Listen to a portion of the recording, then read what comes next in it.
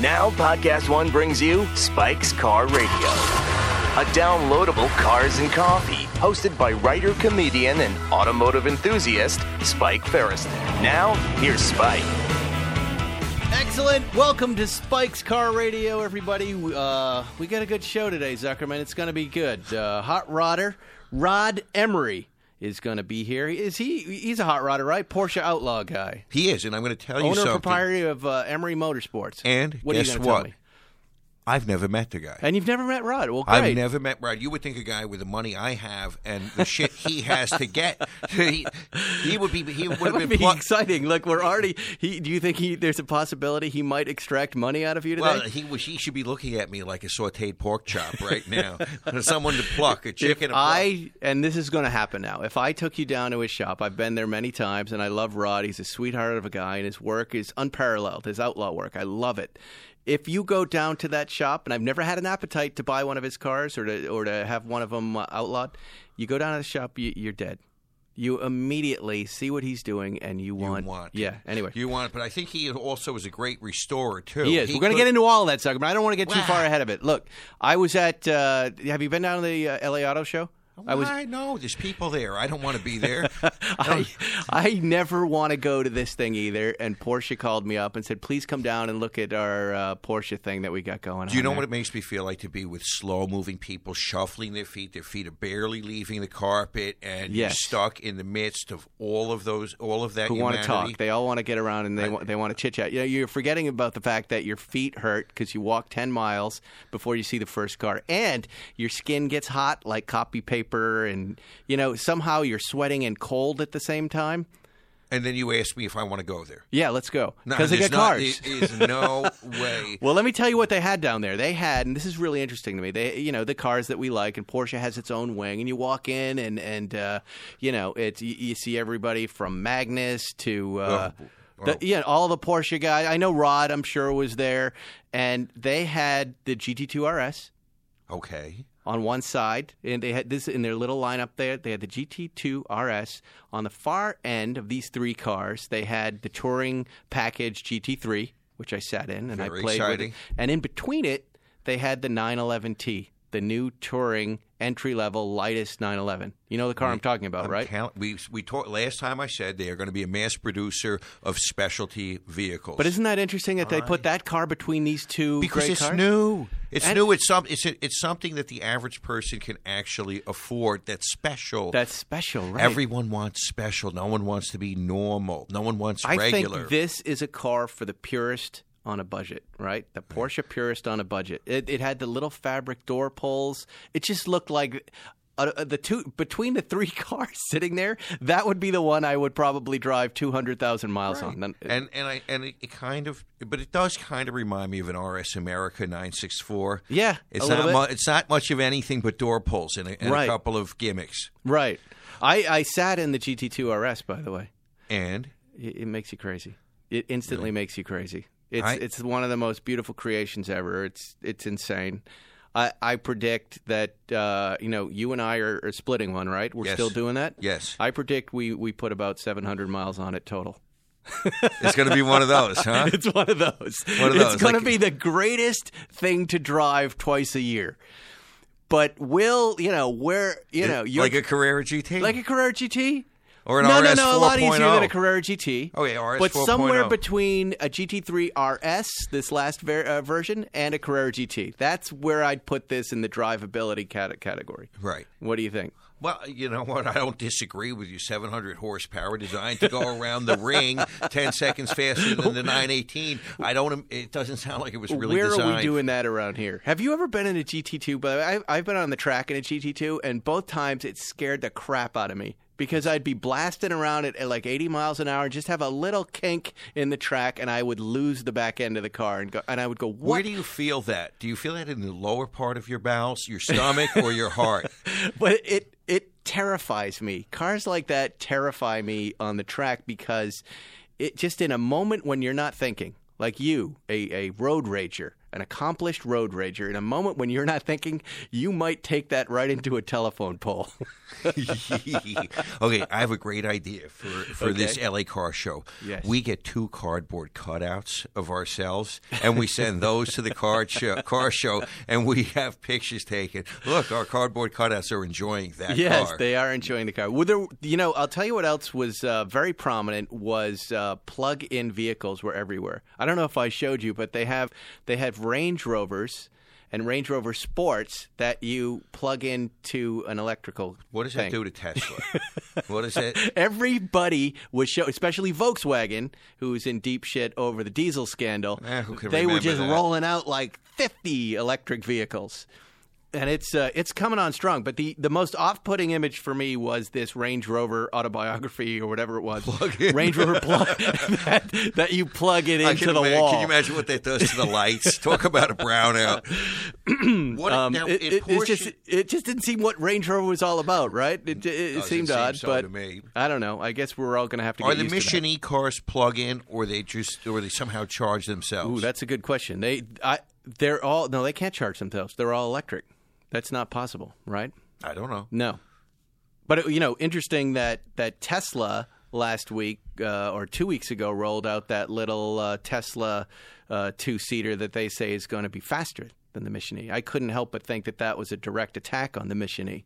Do you know the car I'm talking about? I'm very impressed with this Elon Musk dude. Did you read the Rolling Stone article about him? No. He's weird. I'm not going to spend any time on this guy. He's weird. He's emotional, but he does change the world. Well, I don't have it in front of me, but I thought I read it was this car, this Roadster, this new one is 0 to 60 in 1.9 seconds. What does that do to your bowels? Well, I just wonder if there's a lot of conjecture on whether it's real or not, whether that's a real car or whether that could really happen. But that's pretty fast, Z. 1.9 seconds? Well, we get to teleportation. That's what we're going to be. You're going to be there faster than time. At what point do you accelerate so quickly that you die? That's my question. Well, let's just take a look at Abbott and Costello go to the moon. All right. Well, Rod Emory's here. I can see him walking in. Here he comes right now. He's very excited. Hi, Rod. How you doing? Good Rod to see Emory, you. How are you? Good. Do you know the real Zuckerman, Paul Zuckerman? We've never I know officially him met. virtually, but not for real. Really? Sit down and get on a mic. So you know him virtually. You see him on Instagram. I do. Yeah. I do. Keep close to the mic there. Okay. What do you like about Zuckerman's feed? I'll put him on the spot. Thank you. Yeah, I do. Yeah, wanna- exactly. Tell Well, the you know, truth. Tell the truth. No, what I like about it is great photography, right? And It's okay. and amazing cars. Yeah, yeah. You know, which it's for me. That's what it's about. I mean, Right. I love Instagram just because it gives us all an opportunity to kind of peek into each other's little keyholes. I know and what he likes the best. Peek into our keyhole, Zuckerman. Peeking. I like peeking and Peeking. peeping. Peeping. No, let's not Peeping. talk about Peeping peeping. through keyholes. But I know which one he likes the best. Which one? The 59 Carrera GT, the ice racer. I would guess. Maybe right, maybe wrong. That's a pretty slick little car. Yeah. You know, I think the first time I saw that car was at Dana Point a few years ago. That's Yeah. Yeah. I remember the first time I found it in a magazine and sent it to Seinfeld, as I often do. Things I can't afford. Can you buy this? And he bought it. And somehow this clown ended up with it. Yeah, And well, have you ever put the spike tires on it? To go where? I don't know. That might be the first thing that I do is put spike tires on that thing and drive Well, around of course, LA. Spike would put spike tires Yes. on it, right? You know, This is now. Who is the racer in that car? Simon Bostrom. Simon Bostrom, Swedish ice racing car. It had thin little tires on it, and if you imagine 2 or 3 inch spikes on it, and it would race around in these ice racing competitions in Sweden. Right? Yeah. Do I have it right? Yep. Yep. Wow. And someone put those spikes in the tires. Those were put on by hand, right? Yeah, they're hammered through basically from the inside. They're amazing. So how does tires. that work? You hammer it. How does that not make the tire flat? Well, there's a couple different. Yeah, there's a couple. There's That's a lot. a good question. Yeah, Why are you laughing at that? Because it's just funny. There's a lot of different ways they do them. I mean, sometimes they're screws. They go in from the back or from the outside, and then a lot of times when they do spike them through the inside, then they put a liner on the inside that that then will keep the tube from being punctured. So Are there? this? Yeah, How I does know. that- How how do you many know? ice racing 356s are out there? not very many, but Jeff Zwart's little Gamund was a Swedish ice racing His car. was, too. It was, yeah. Wow. Yeah. I didn't and know that that. car's in my shop right now. So Wow. that was a Swedish ice racer before it came here. It's hard to say Swedish ice. Swedish. How do Yeah. those Swedish things? ice How racing. does the Gamoon drive? Like a '49 Volkswagen. Really? No, I mean they're pretty amazing little cars. I mean they're really lightweight. Like the SLs. Well, the 356 SL that I restored, the Le Mans winning Right. cars got a lot of camshaft, right? So it's a lot of slip in the clutch, and, Right. and the car's really lightweight. A regular Gamund is a little bit more, civilized. It's got a little bit more interior, and the engine is a little easier to drive. So it drives like an old Volkswagen. Okay, but can you feel the 356-ness in it? Absolutely, yeah. I mean, it's going to have. A 356 just runs a little smoother than a Volkswagen, just the way that just everything about them, the way that the car is put together. But when you're driving them, I mean, you can't deny the fact that it's a 356. So, Rod, we were just There's so talking much about the spirit that LA goes- Auto Show. Yep. Well, you were down there. I saw on your feed. No, I was at the Porsche Design launch that's- at the new Porsche smart Design man. store. Yeah. Uh-huh. So Do you go to the LA Auto Show? Do you like auto shows? I kind of steer away from the Why? auto shows a little Again, bit. another one. Why do you steer away? Because I'm in the shop 4 a.m. to 4 p.m. Right. and I'm banging away on cars, and what do you- and most of the guys that I really want to see will come and visit me. Right, So, right. How do you, if you're working that hard, how many Instagram posts are you doing a day?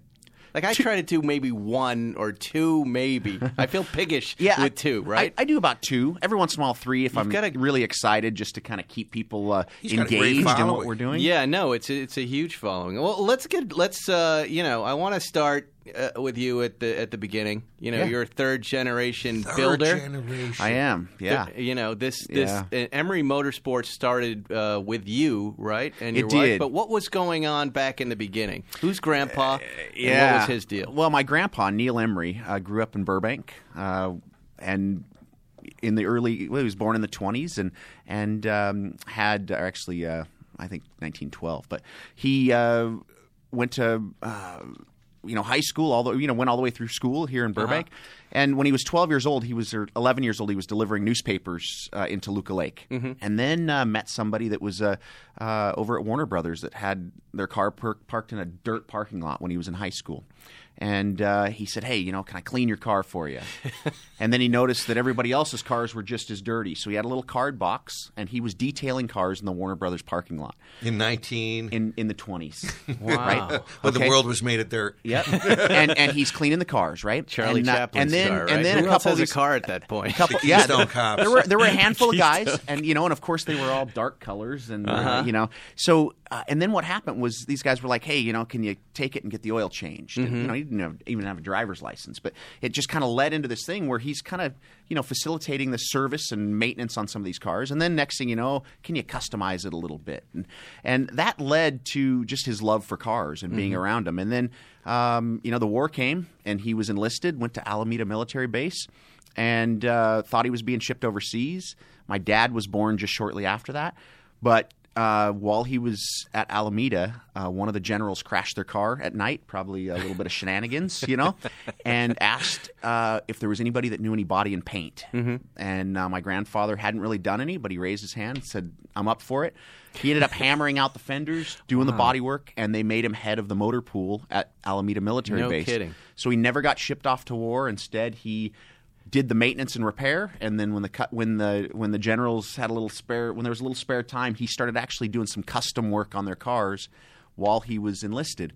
Then So he very organically gets it. There's no such thing as an auto body shop and a paint shop back then? Does Well, it there not was. exist, or Yeah, they're just there was, You need yeah. to know a guy. There's no yellow pages or nah, anything.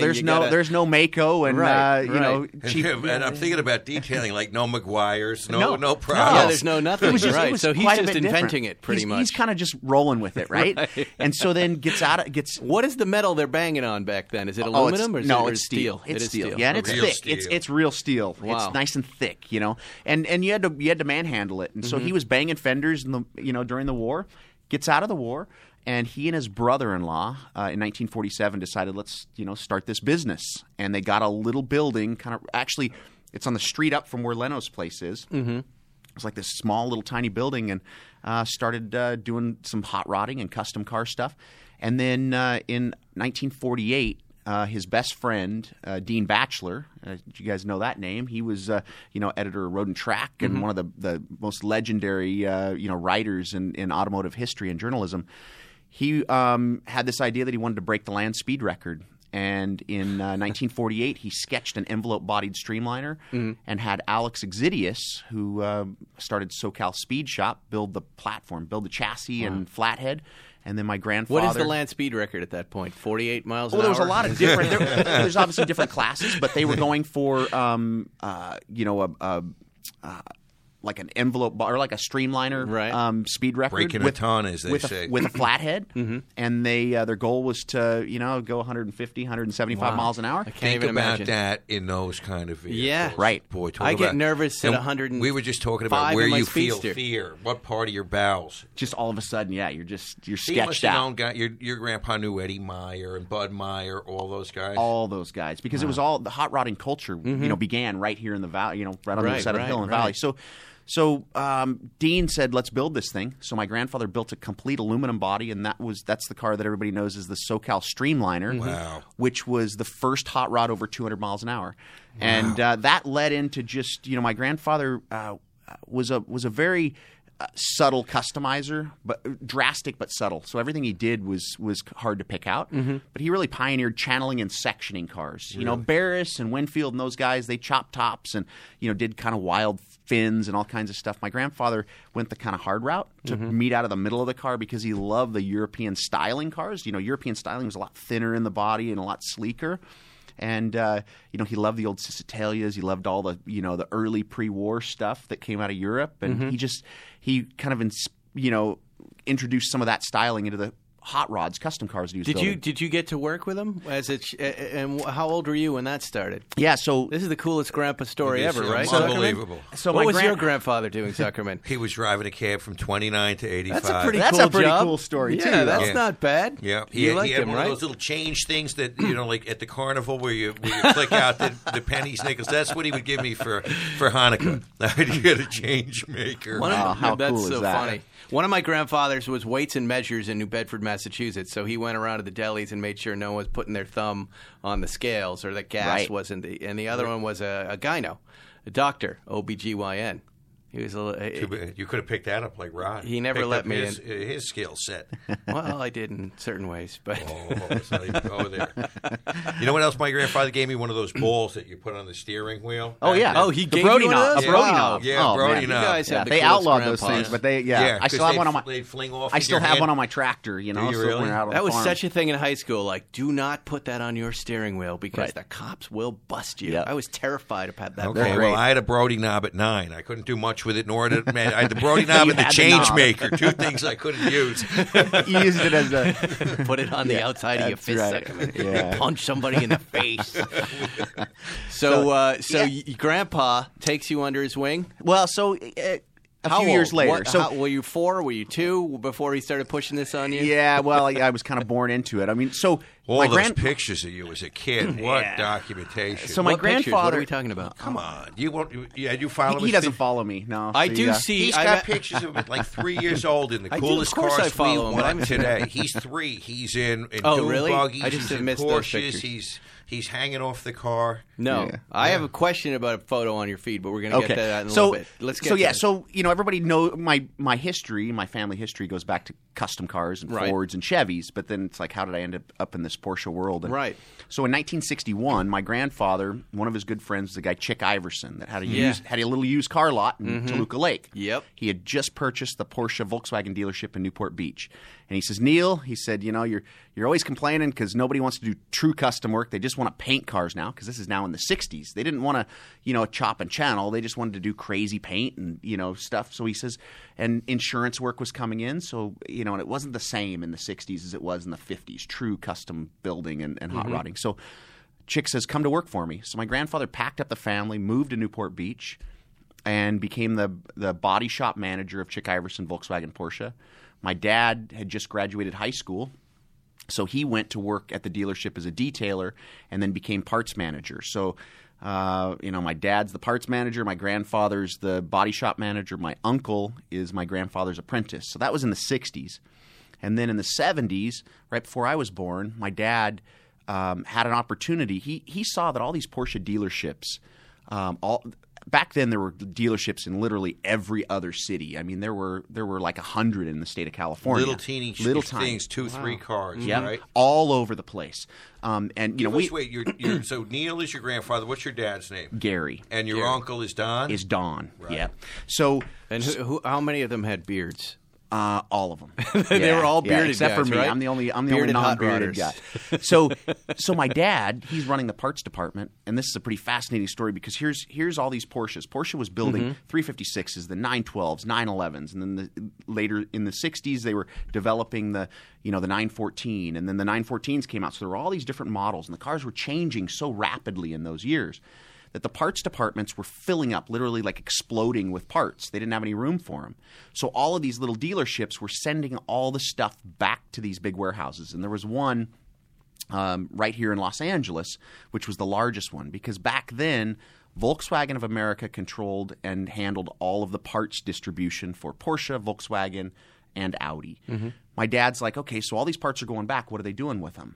They were throwing them away and they were crushing them because they didn't have space. Okay, so imagine 4-cam engines. Oh, no. Imagine pallets of CB hood-mounted like Oscar fog lights being crushed. So my dad was just heartbroken. It gutted him. So he went to Chick and he said, Chick, he said, we have to rescue all these parts. So they struck a deal with Volkswagen of America, and they bought all of Porsche, Volkswagen, and Audi distributor obsolescence. So they weren't allowed to cherry-pick the stuff. They had to take it all. But they were able to get it for 6 cents on the dollar, right? Wow. So imagine being able to take all this stuff. So they rented a big warehouse, which is, where Period Correct is in Costa Mesa? Yeah. That building was my dad's building starting in the early 70s. Wow. So my dad starts packing all these parts in this building and says, Chick, let's sell this stuff. And that's what started Porsche Parts Obsolete, which was the first real vintage, like modern, like new parts for vintage Porsches. And so in 74, I was born. My dad had a little 66 911 with an IROC tail and, just all kinds of like cool parts because he could get stuff immediately, right? 66 He had a 66 911. What the hell? Was that a picnic table? It was in 74, right?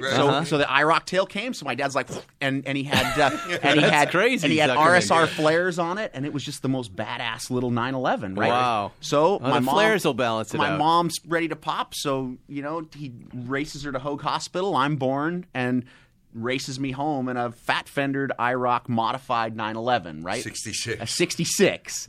So the whole, now pop that mic in front of you there. Yeah. So I really was just kind of born into this, as far as the kind of culture. And then by 3, 4, 5 years old, I was in the parts department with my dad. My mom had sent me to work with my dad, and while everybody else is playing with Legos and Tinker Toys and Lincoln Logs, I was literally in the shop trying to just kind of fit stuff together. And by 8 or 9 years old, my grandfather started showing me how to gas weld. And by 10 years old, I was, rebuilding like small engines. And then when I was 12, I got a job as like 10? Yeah. 10 years old. This is like a story from the 30s on the farm. What engine are you rebuilding? Because I have a 10-year-old. So he can barely write his name on a piece of paper. What do you mean? I raced Honda three-wheelers. You remember the old three-wheelers, the little death machines, right? No, I don't remember those. What are those? Motorcycles? It's a motorcycle with 3 wheels, right? Oh, okay. Yeah. The trike. Yeah. So so this was early 80s. Right. And so my dad got me a little Honda 110. I rebuilt the engine on that. I got a 250R. What do you mean? You took it apart by yourself?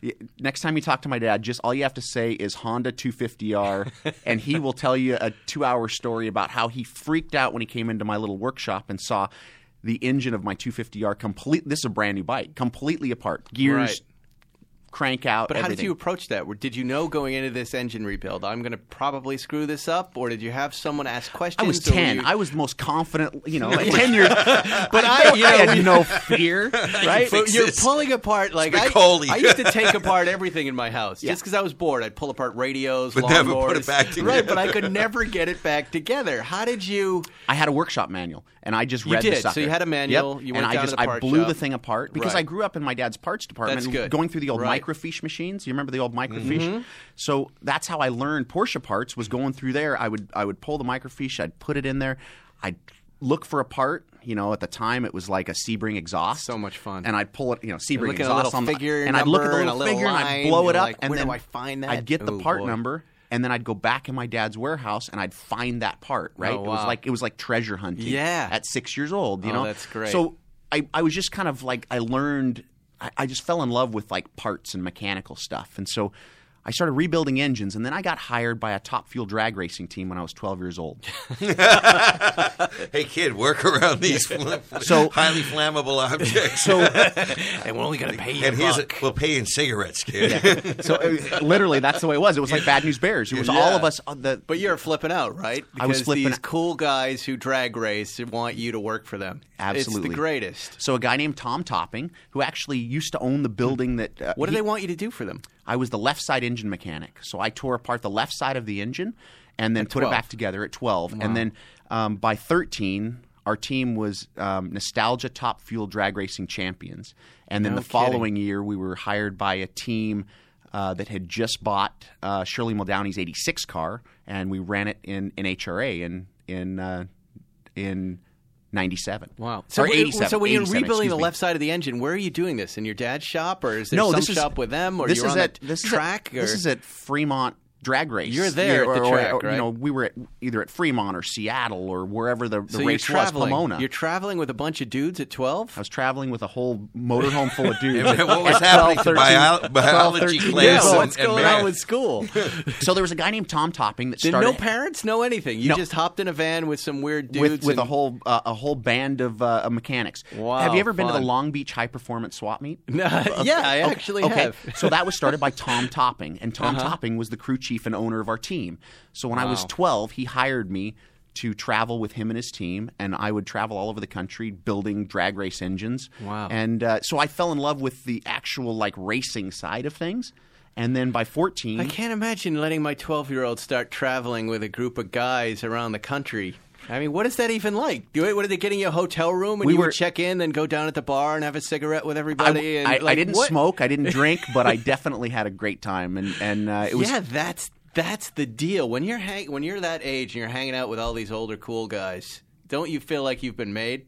absolutely, You're absolutely. totally made at that moment. Well, but it like also I'm getting away with murder, right? it also helped mature me, and Right. I learned life skills, and I was traveling around racing, and then there came a point where I'm like, you know what? What about the girls? Were there girls? There were girls everywhere, but they're 14 years old, right? But you're So- this It's hard to have the good-looking game. 12-year-old kid. well, good looking. The girls making Don't money. you remember what that's like when you're in? I used to work, I used to bar back in bars, but sometimes I would be, I think 16 or 17 years old. You're always this young guy in this situation where and the girls loved it. Well, they just but loved you it. said good looking, but remember this was 1986, 87, so I had long You had a hair mullet? and full on. Well, when we were drag racing, I had a fullet. It was all long. Wow. But That's a completely different guy. And did you guys win? Were there big losses, or the left side of the engine blow, and they would all the blame time. the 12-year-old? Absolutely. What are you doing? Well, so there were. Why did we hire this? there were sixth grader. No. So get To this. fix the engine. So get this. So the entire crew Yep. were 12 to 15 years old. Come on. So our driver was a sounds guy. like a Siegfried and Roy Did fantasy I not? all Did of I a not sudden. tell you that it was like Bad News Bears, right? So Tom Topping had a son, Yeah. Gene. He was the bottom side mechanic. He was my age. We went to school together. And then another kid, Jason Oliver, that now runs the high performance swap meet. He was the right side mechanic, and then I was the left side mechanic. And so we were three guys that were 12 to 15 years old, traveling around the country, and we were Nostalgia Top Fuel drag racing champions, winning everything because we practiced harder, we worked harder, and Tom would run us through drills. So we had a garage in Trabuco Canyon where every day after school we'd come home from school and he would drill us on tearing the engine down and putting it back together, and teaching us what to look for. And so in 45 minutes from a hot pass, running 692 in a front engine Top Fuel dragster, we could bring the car into the pit, we could tear it down hot, put fresh rings, pistons back in, fuel system back on, chute packed, clutch redone, and done in 45 minutes, ready for the next run. Incredible. And so it was just this this kind of Incredible. Did culture you ever get injured, burned? all the time. My hands were calloused Right. as a kid. You could touch a hot engine. I could touch a hot engine. You can touch anything. All right. So, we're- anyways, we're talking to Rod Emory. We're going to take a break, and we'll be right back with more Spike's Car Radio. When you're looking to buy a car, you want to make sure that you're getting real pricing on actual inventory. Unfortunately, a lot of times, this isn't the case. People configure cars online only later to find out they're not available. This just happened to my brother. Well, with TrueCar, you get real pricing on actual inventory. This is not pricing offered by TrueCar, but pricing from an actual dealer. And not just any dealer, but a TrueCar certified dealer. This is a carefully curated network of dealers committed to transparency and offering you a competitive market price. Using TrueCar, you can easily find the car you want. Next, TrueCar will show you what other people in your area paid for the same car you're looking for. Now you know what a fair price is, so you can feel confident. And don't we all want to feel confident? Over 3 million cars have been sold to TrueCar users by the TrueCar Certified Dealer Network. There are over 13,000 TrueCar Certified dealers nationwide. You will work directly with a TrueCar Certified dealer contact. TrueCar users are more likely to enjoy a fast buying process when they connect with TrueCar Certified dealers. TrueCar users save an average of over $3,000 off MSRP. When you're ready to buy, visit TrueCar to enjoy a more confident car buying experience. Some features not available in all states. And guess what? I'm not telling you what features and what states. Hey, my name is James Petrogallo. I'm Jimmy Wisman. Please join us every single Tuesday for Crime in Sports. So fun. You like sports? You don't have to. Let's just set up a contest and find out what an idiot did wrong. I What do you like it. say? I'm in. We're going to do that each and every week. We take an athlete, we break him down, we make fun of everything he's ever done. Yeah. But in order to do that, we have to build up and tell you all about their career and get you to what, James? To Grace. And That's then right. watch them fall from grace, Who as they doesn't like inevitably do. Join us. Big criminals, small criminals, sports you've never heard of. Yeah. Doesn't matter. It's the crime. It's the comedy. It's such a good time. I Join love us every Tuesday for Crime in Sports. You can join us every Tuesday at podcast1.com, the Podcast One app, or subscribe on all Apple products. Find us every Tuesday and laugh at people. You're listening to Spike's Car Radio. All right, we're back with Rod Emory from Emory Motorsports and the real Zuckerman and me, of course, Spike Ferriston from Spike's Car Radio. We were chatting, you know, whenever I throw a commercial break, everybody relaxes and they really start talking.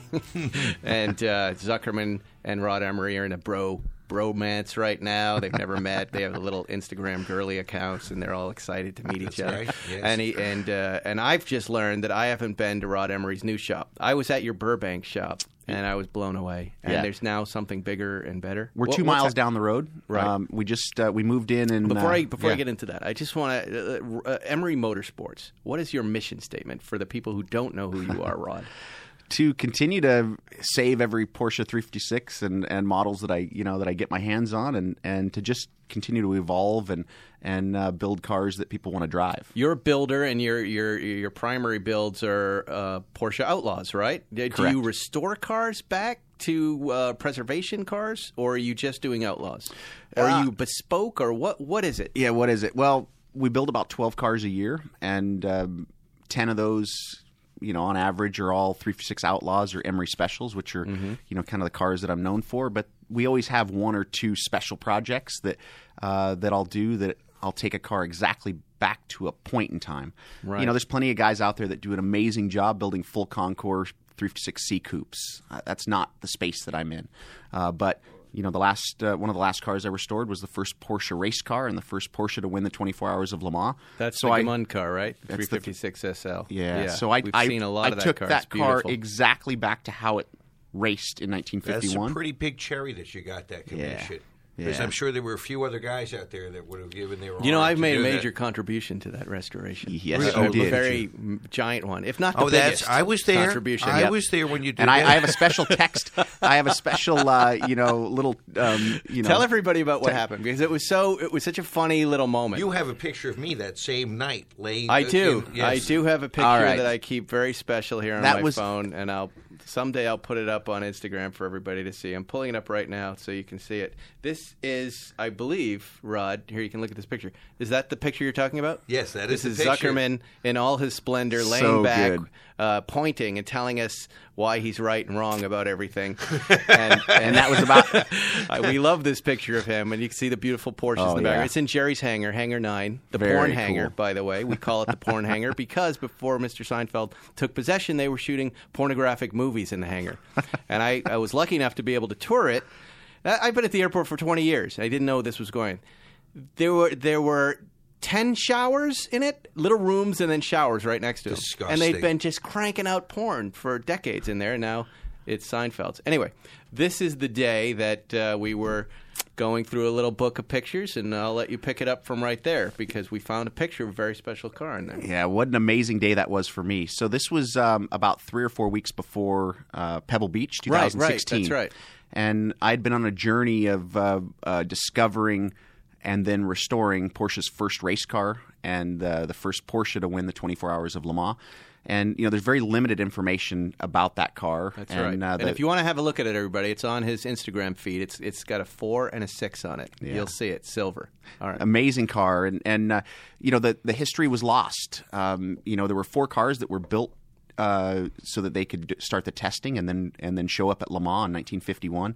And one of the cars was totaled and destroyed, and then the other 3 were prepared, but only 2 went to Le Mans in 1951. And of those 2, the number 47 car crashed in night practice, so it never made the start of the race, and the number 46 car was the winner. Then after that, the cars were brought back to the factory, and they were re-prepared, and the cars were then eventually sold to the United States. So in 1952, the cars came to the U.S., as customer cars. They didn't waste anything back then. Well, they needed money. They needed cash. They were a small, starving little car When you say company. they were customer cars, they were sold to customers by a dealer? So yeah, the 3 cars that had been prepared for Le Mans, Max Hoffman imported them into the United States. They got here in January of 1952. Max sold the 3 cars. One of them went to Mexico to compete in the La Carrera Panamericana. That was chassis number 54. One of them stayed on the East Coast to race, which is chassis number 55.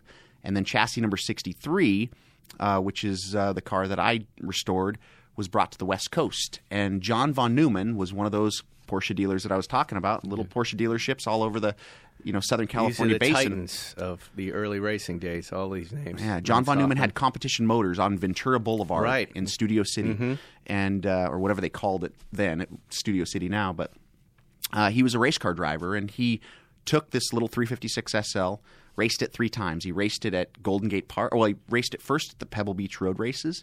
Then, can you imagine? Then Torrey Pines. Can you imagine the Pebble Beach, those trees, that road, and that car, Zuckerman? We're up there bombing around. The glory days, right? Yeah. It was amazing. Moly. Little tiny tires and hay bales, Yeah. So he raced it 3 times, Pebble Beach, Torrey Pines, and Golden Gate Park. And then he's like, I got to make this thing lighter and faster. So he took it over the hill, Hollywood Boulevard. There was a How light is it at that point, anyways? Though 1,350 pounds, right? And he's got to make it lighter. Yeah, and he's going to make it lighter. So a modern day Porsche is what about the light ones are 3,000 pounds, right? Yeah, so this thing's like 1,400 pounds. Right. So he's going to make it lighter and faster. So and what's the horsepower of a car like that at that point? 50 or 60? 45 horsepower. 45. So there was a coach builder on Hollywood Boulevard, Emil Diet, and he was a famous guy. He was a famous guy. Some Duesenbergs, yeah, some other some amazing stuff, right? Yes. So Emil, John von Neumann takes the little 356 SL to Emil and says, cut the roof off. So they cut the roof off. They cut the rear deck lid out. They removed the dash, and they made it look like, a Spider, as close to it as possible. And then von Neumann continued to race it as a convertible.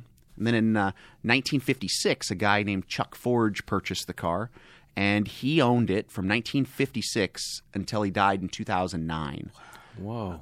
And I had known Chuck, most of my life, going to the Monterey Historics and putting my head in his deck lid opening and looking at the car. What was he doing with the car? Was he keeping it to himself, or was he racing showing it at the Monterey Historics every single year? year? So it was out there every single year. Did he know it was a Le Mans car? No, he did not. No. What did he think it was? One of the SLs that came to the U.S. He had a hunch that it was one of 3 cars. Right. The winning car was definitely one of those 3 cars, but nobody knew which one because, for one, there was no documentation on chassis numbers that said which car was number 46, 47, or the other car. So then how do you verify it? Well, that's where I come in. So, and that's where the story for me really begins. The 46 car was a car that I loved as a child, as a kid. I'm growing up in my dad's parts building, and you kind of gravitate towards certain cars. And the number 46 car was a car that I've always just admired. When I built my first car when I was 14 years old, it was a 53 Coupe.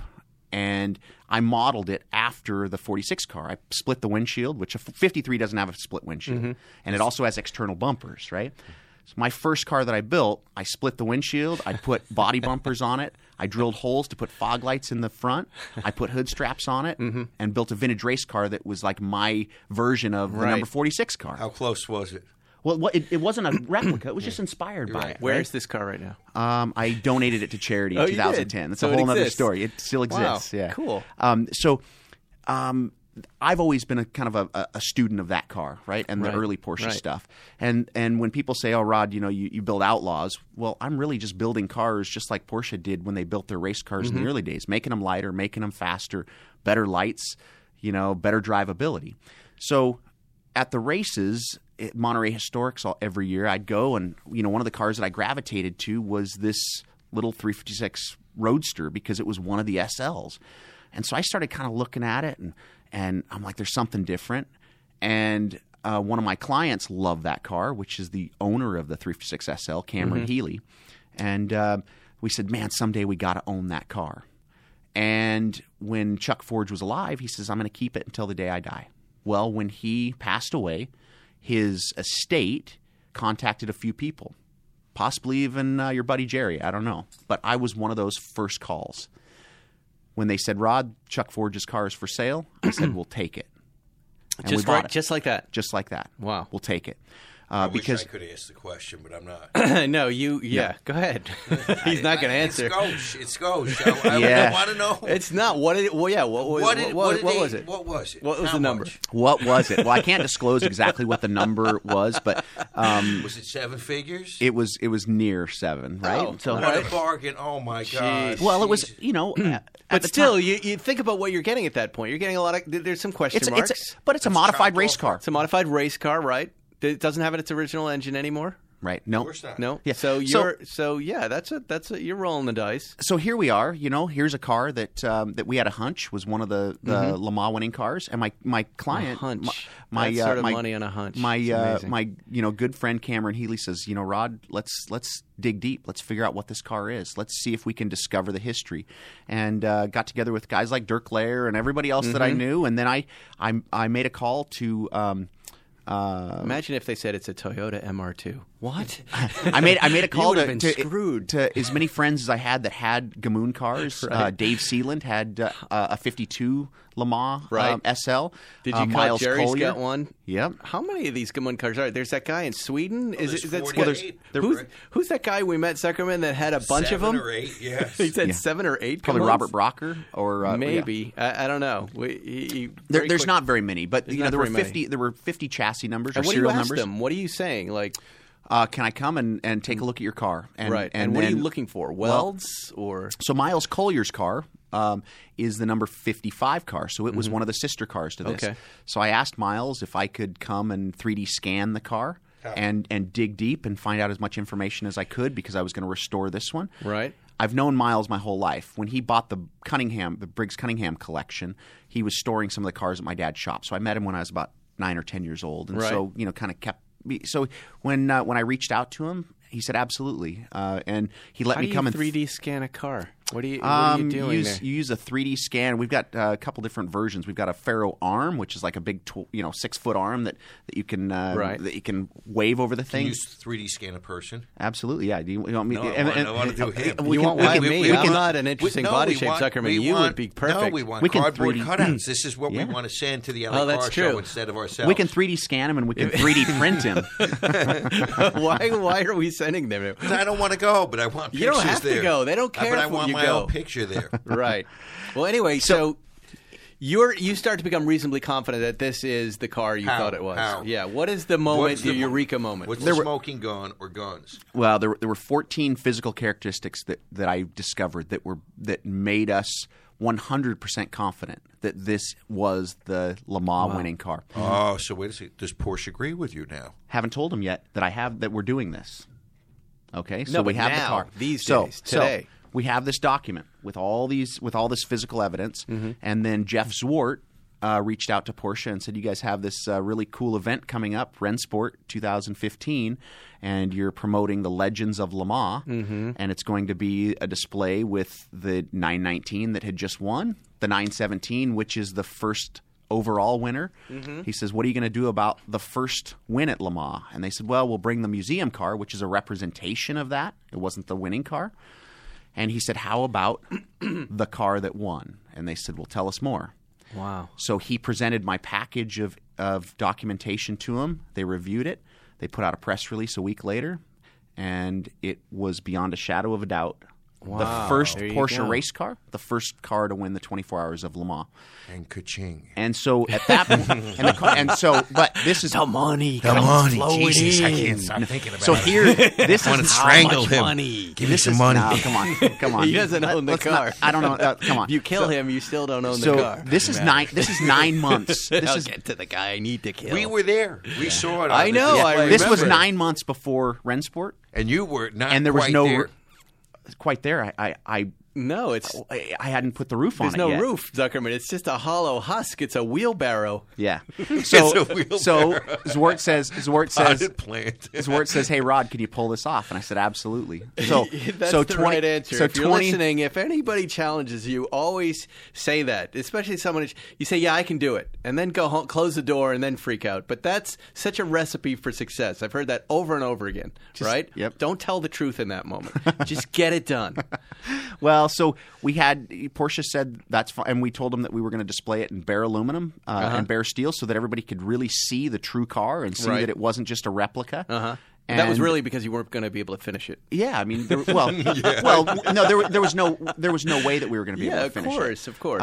And we didn't want to shortchange the restoration. We wanted Right. to do it right. But I knew that we could get it in a state that it could be, a complete representation of the car, and we displayed it at Pebble or at Monterey at Laguna Seca. Beautiful. And Yeah. everybody Like fell in love with it again, just like they did when it won. And explain to everyone how I saved the day.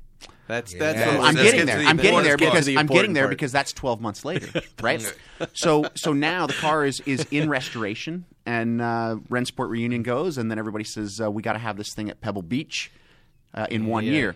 So I've got to now get this car. We're not just building a race car. Now we're taking it exactly back to a point in time, right? And is the owner saying to you, whatever it takes, Rod, I don't do care what you what do. this costs, just It wasn't about money. This was about preserving history. right. And, Well, it's and- always and about he said money. it- I mean, you're doing an awful lot of work. yeah. But he just gave you carte blanche to do whatever you want. To Well, get it's Cameron was my first client. I started Right. building cars for him in 1993. Right. So this is a long-standing relationship.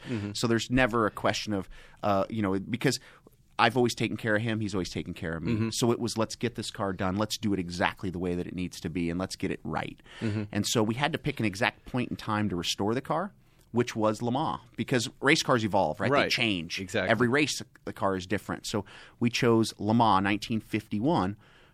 But there's only a handful of pictures. There's only a handful of documentation. There's Right. very limited information. And Cameron went to the Porsche archives. They gave him what they had. I scanned everybody's cars. I dug through everybody's history. Jerry let me come and peel the at carpet his back on command. his car and What really. what does Porsche have as far as files like from 1951? When you say they go into their archives, what does that look like? Is that like a manila folder that they open up? No, or at the what museum are- they've got an amazing archives They department. do. They do. And is it micro?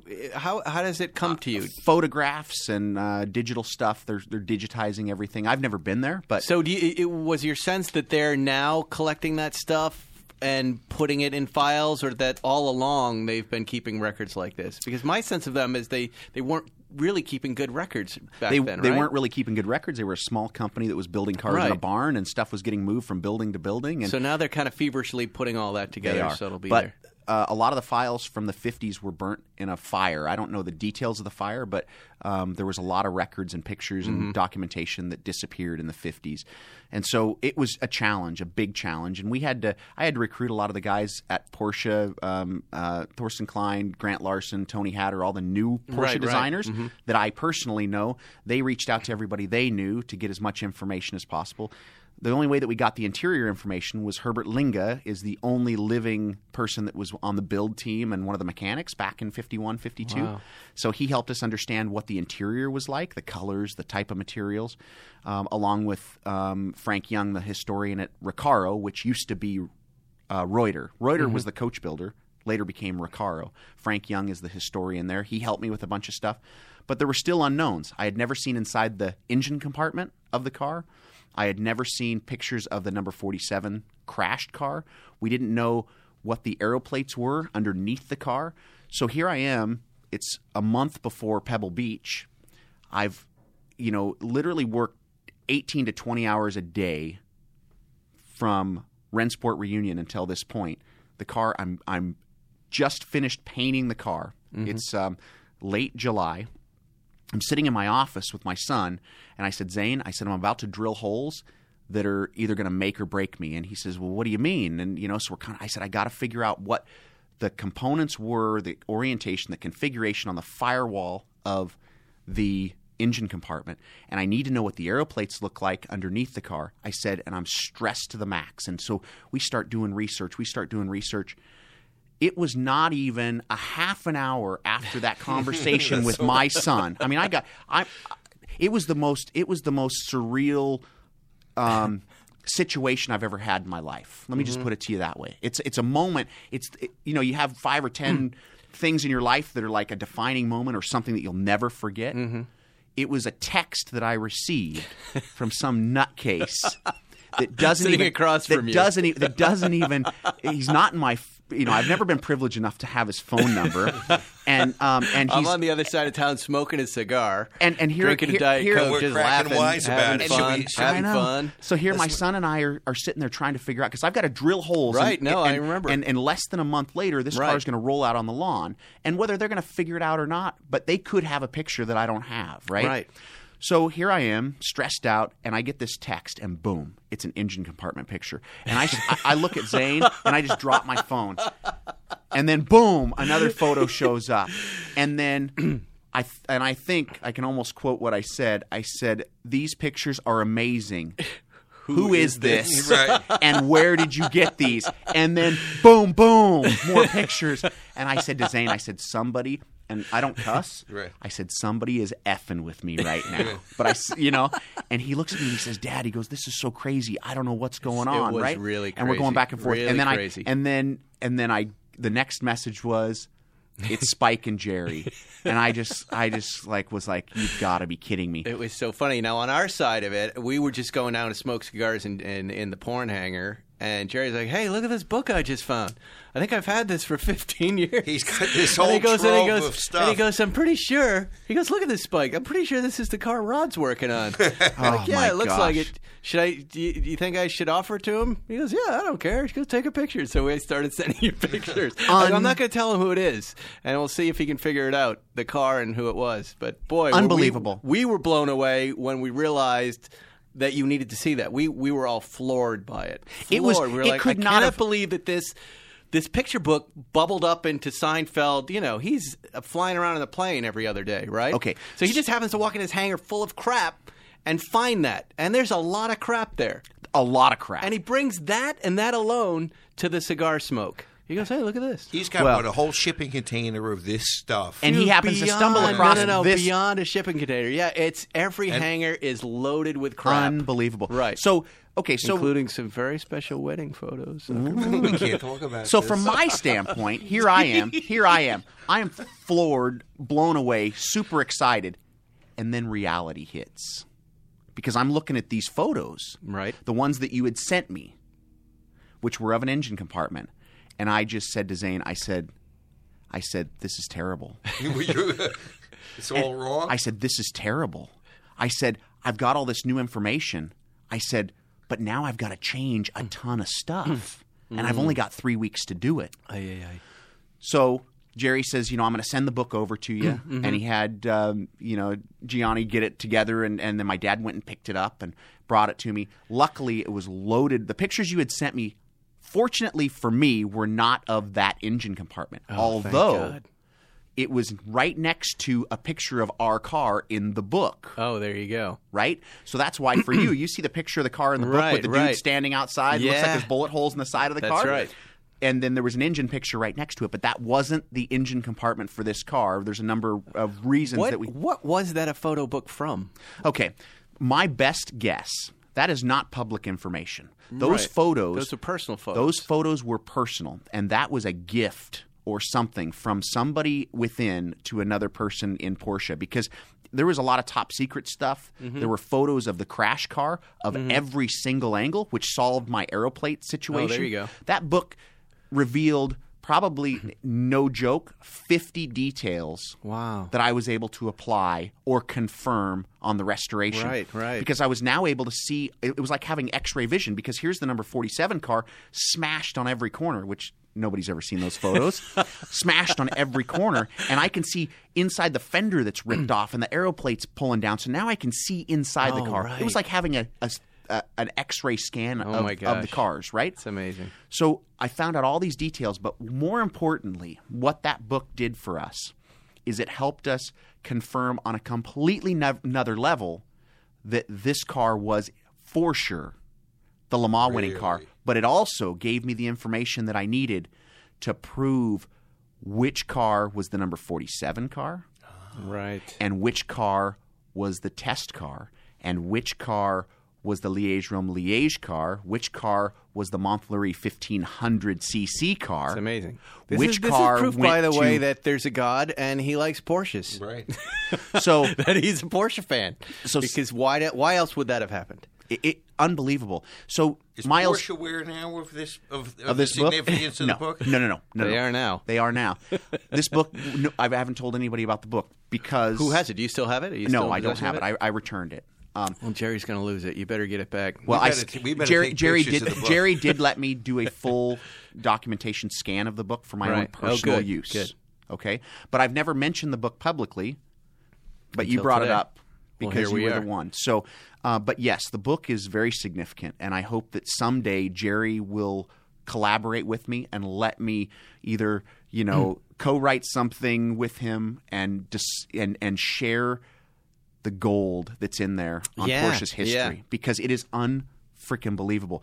Not just on those three cars, but also a handful of other things that I would love to share with him sometime. Yeah. But so do we know who ended up with the crashed car? I do. Can you say? No. I can't here. I really don't think we should because it's something that I know. I know There's the more details. coming. There's more to the story. There's we have so beautiful much things more. to look forward to. There is in the so future And I here. wouldn't. If I owned the crash car, I wouldn't give a crap. Right? It is unbelievable what's in that book. And so Miles Collier knows that the book exists and has asked I'm going to call this episode The Book. I had no idea that this book was so important and or that it was a secret. You should go back in time, read it in the bathroom. We should wasn't that called the book? We're going to the bookstore. The bookstore. That was George. We should we're going to see Jerry this weekend, Zucker. I think this book try to take this book is the missing ask link. him to bring the book. No, we'll ask him to bring the book tomorrow to coffee. Yes, you should. Okay. You will be blown this away. Is good because I'm gonna wrangle Seinfeld into doing the next podcast.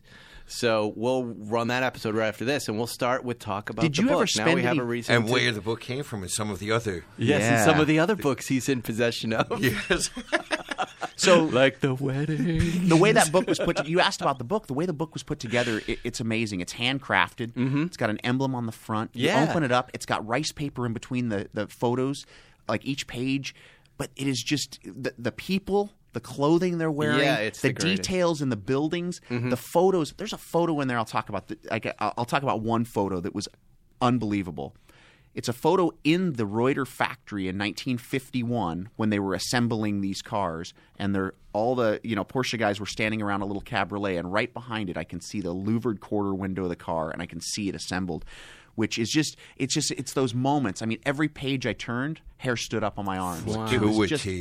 It's so. Well, there you go. There was I asked everybody if they wanted to ask questions of Rod Emory today, and I'm sorry we didn't get to him. But someone did say, "What makes the hair on your arms stand up?" I want to know, Rod, what makes, and you just heard it. Well, we're out of time, man. This was excellent. We could go on for another 2 or 3 hours. You got to come back at some point and we'll talk more My about pleasure. Porsches. In the meantime, follow Rod Emory on Instagram. He's awesome, and I follow you there. I saw the Smash GT3 RS, and I pick it up tomorrow. Huh? It's You do? done. It's fixed. done It's finally? fixed. There you Yep. go. That makes me happy. Yep. That must have been a horrible accident, but we'll talk about that next time. Zuckerman is at the real Zuckerman, and he just keep in mind he's a miscreant. He's a vile human being. So if he contacts you on Instagram, don't respond. And I'm at Spike First, and you can say hello to me too. This is Spike's Car Radio. We'll see you next week, hopefully with Seinfeld and Zuckerman and myself out in Malibu. Thanks for listening to Spike's Car Radio. Download new episodes every Wednesday on the Podcast One app or subscribe now at Apple Podcasts or PodcastOne.com.